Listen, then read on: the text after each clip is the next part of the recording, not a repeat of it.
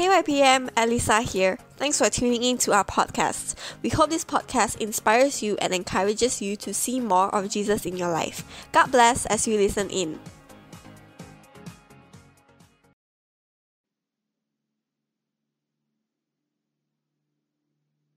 There's a classic movie in the 90s called Home Alone. Chances are you would have at least seen it once or, like me, countless times.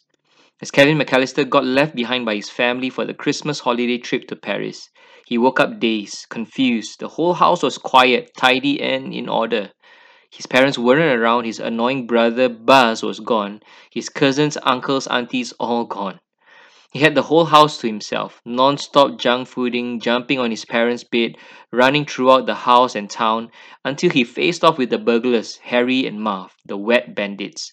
Remember, cause they leave the faucets of the kitchen on, flooding the entire house as they left. With the help of neighbor old man Marley, the police and the sight of Mum, that Kevin realized there's truly nothing like having his house filled with the people that loves and cares for him. How about us? In our own house of hearts, how has it been for us? Have we allowed the weight of so many others interfering, intruding, and invading that we no longer have space for ourselves? Or has it been the opposite, where it has felt vacant, unattended, and deserted? The once community of people are no longer there for the moment.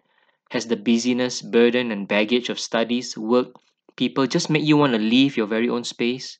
Specifically, as disciples of Christ, have we entertained thoughts, actions, and habits that are unhealthy, damaging, not God's best for us, and saying it plainly, sinful?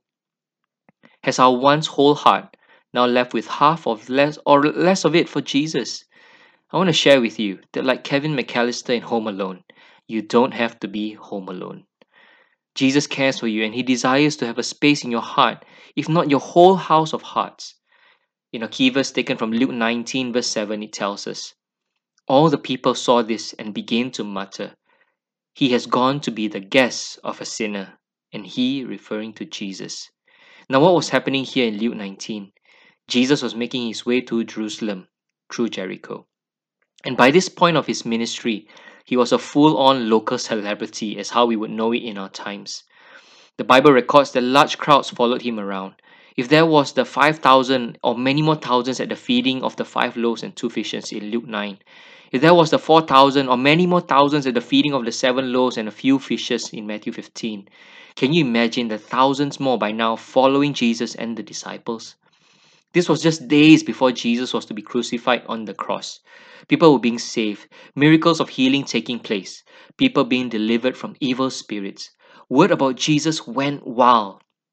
Yet at the same time, there were many genuine skeptics, people who respected Jesus as a good teacher, a miracle worker, but nothing more than that.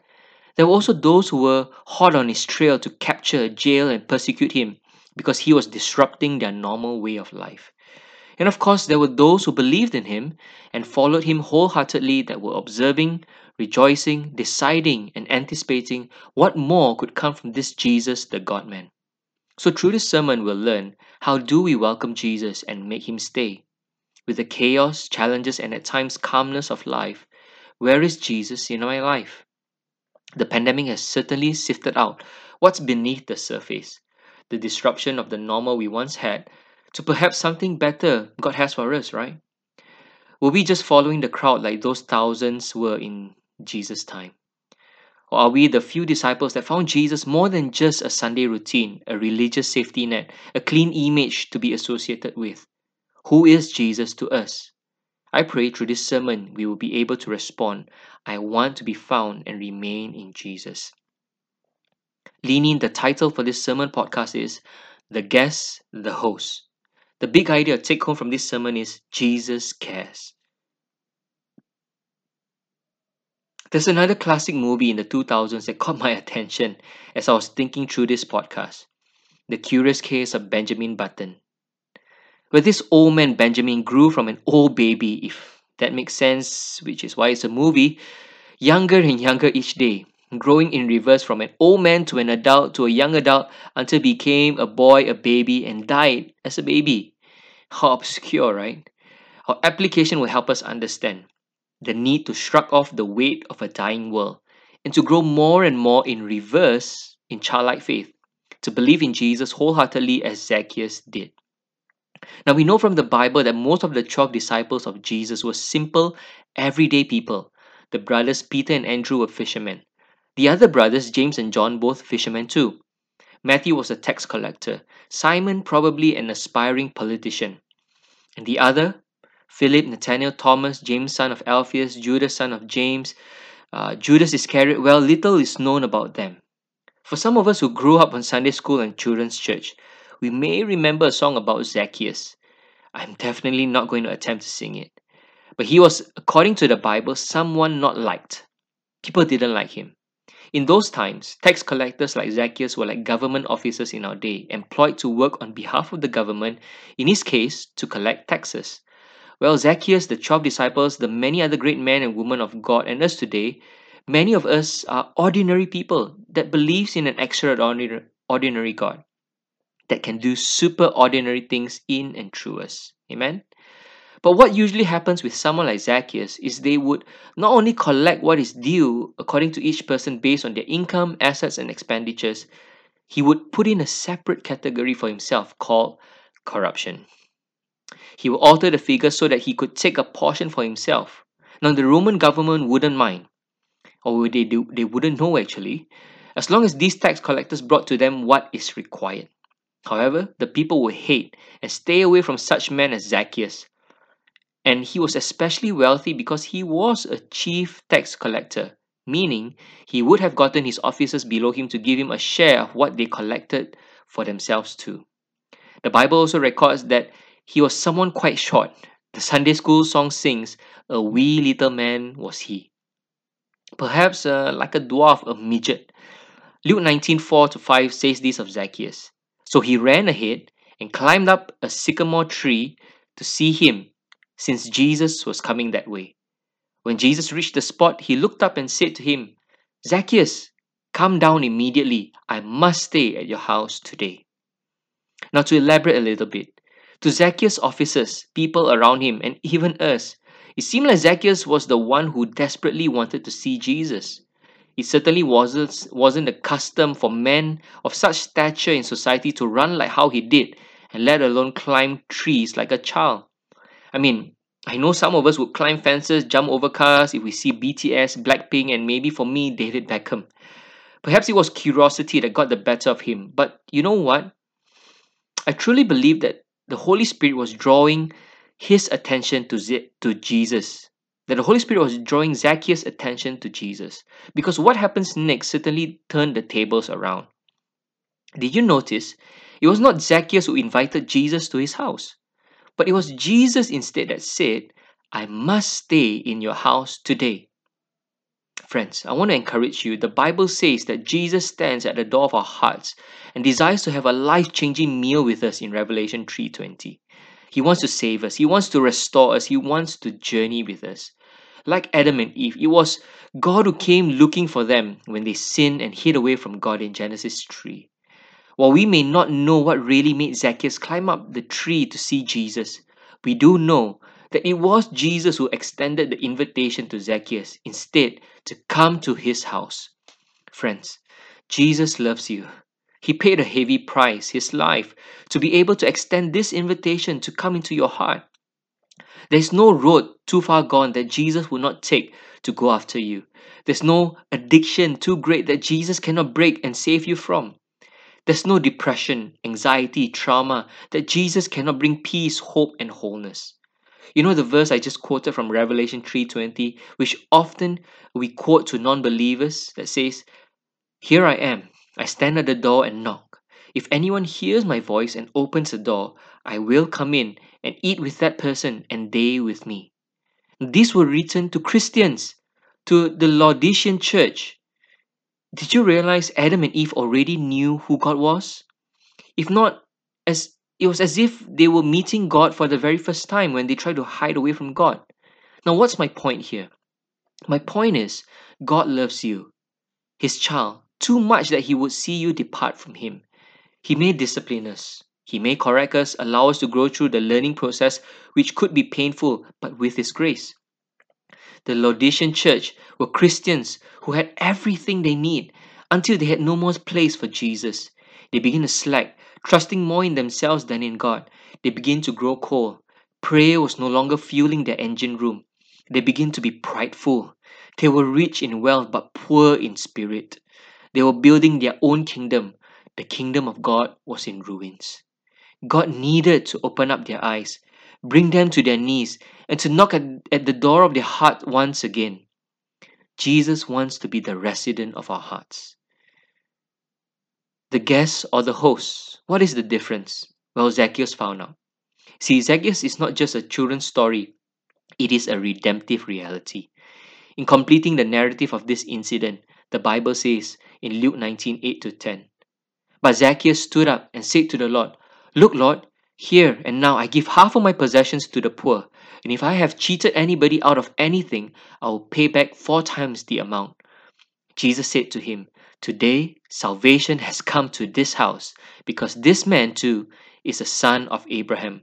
For the Son of Man came to seek and to save the lost.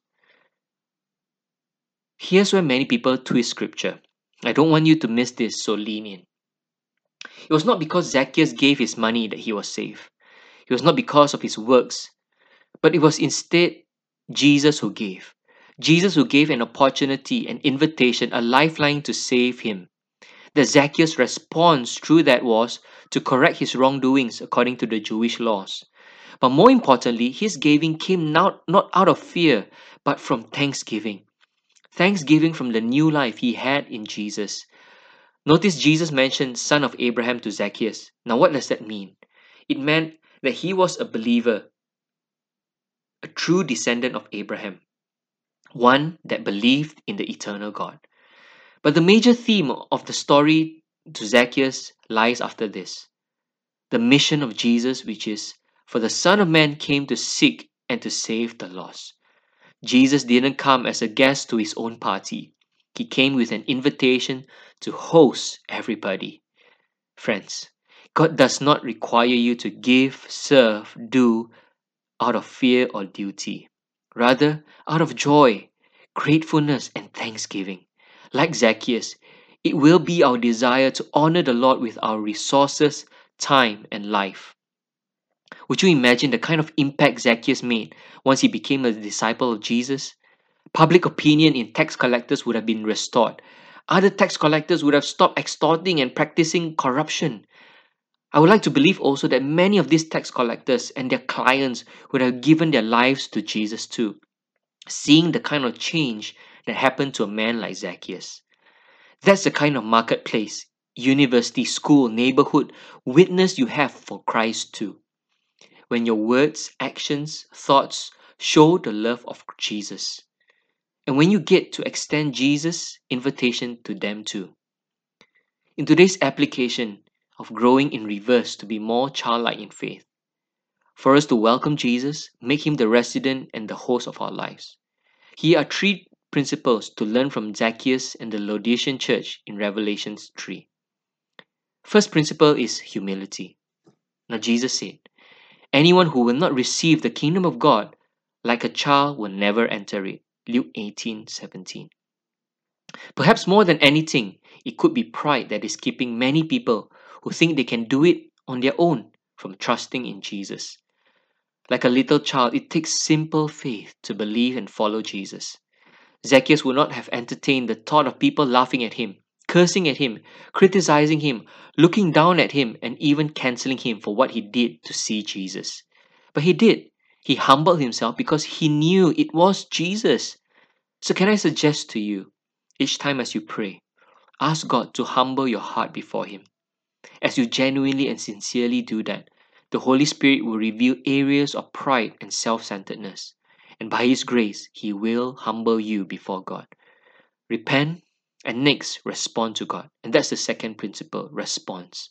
In James 2, verse 14-17, James, the half-brother of Jesus, said this, what good is it, my brothers and sisters, if someone claims to have faith but has no deeds? Can such faith save them?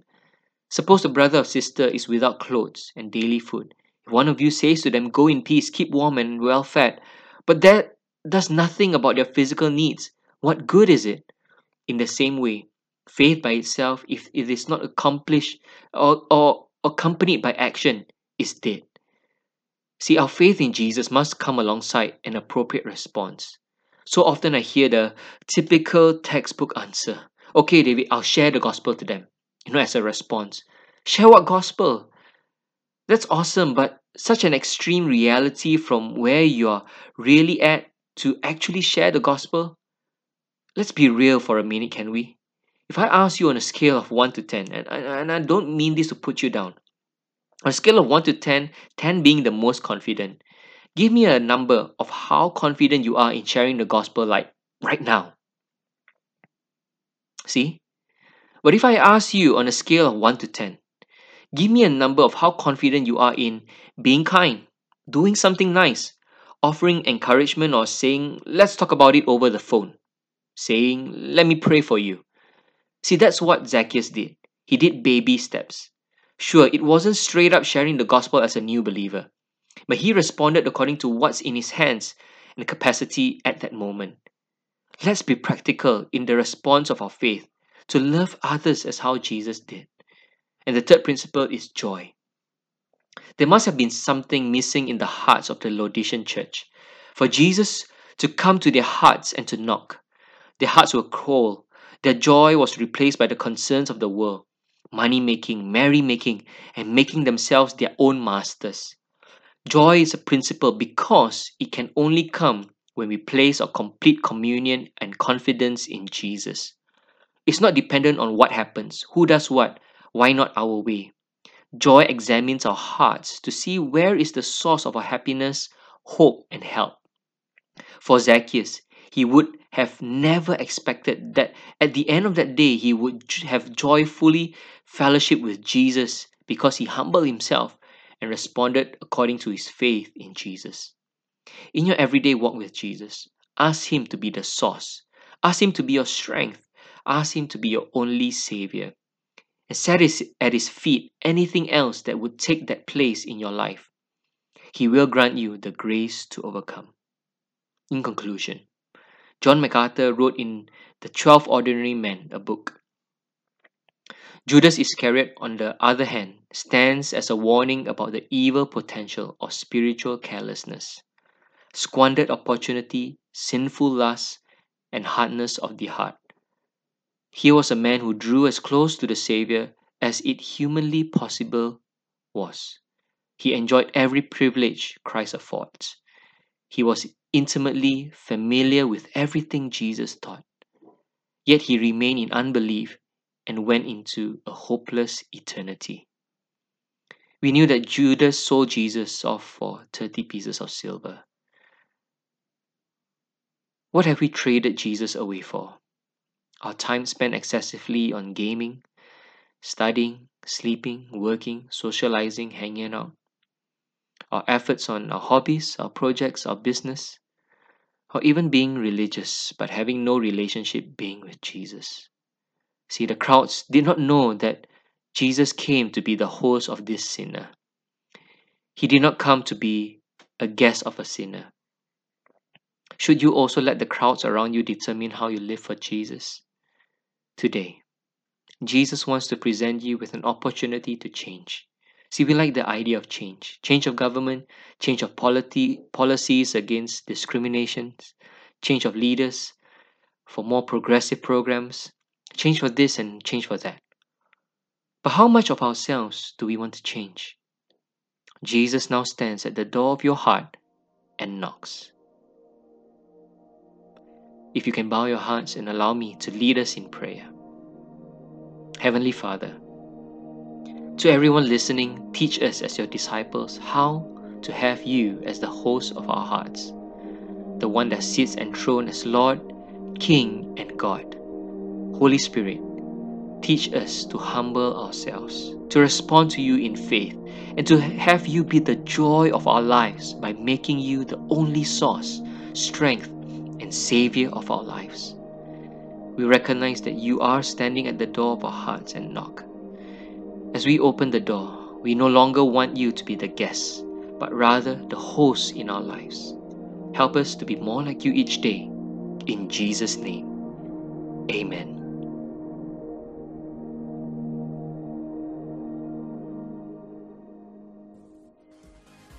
We've made it to the end of our podcast. Thank you so much for listening in. If you enjoyed this podcast episode, do share it on your social media platforms. And if you haven't already, do listen to our previous episodes.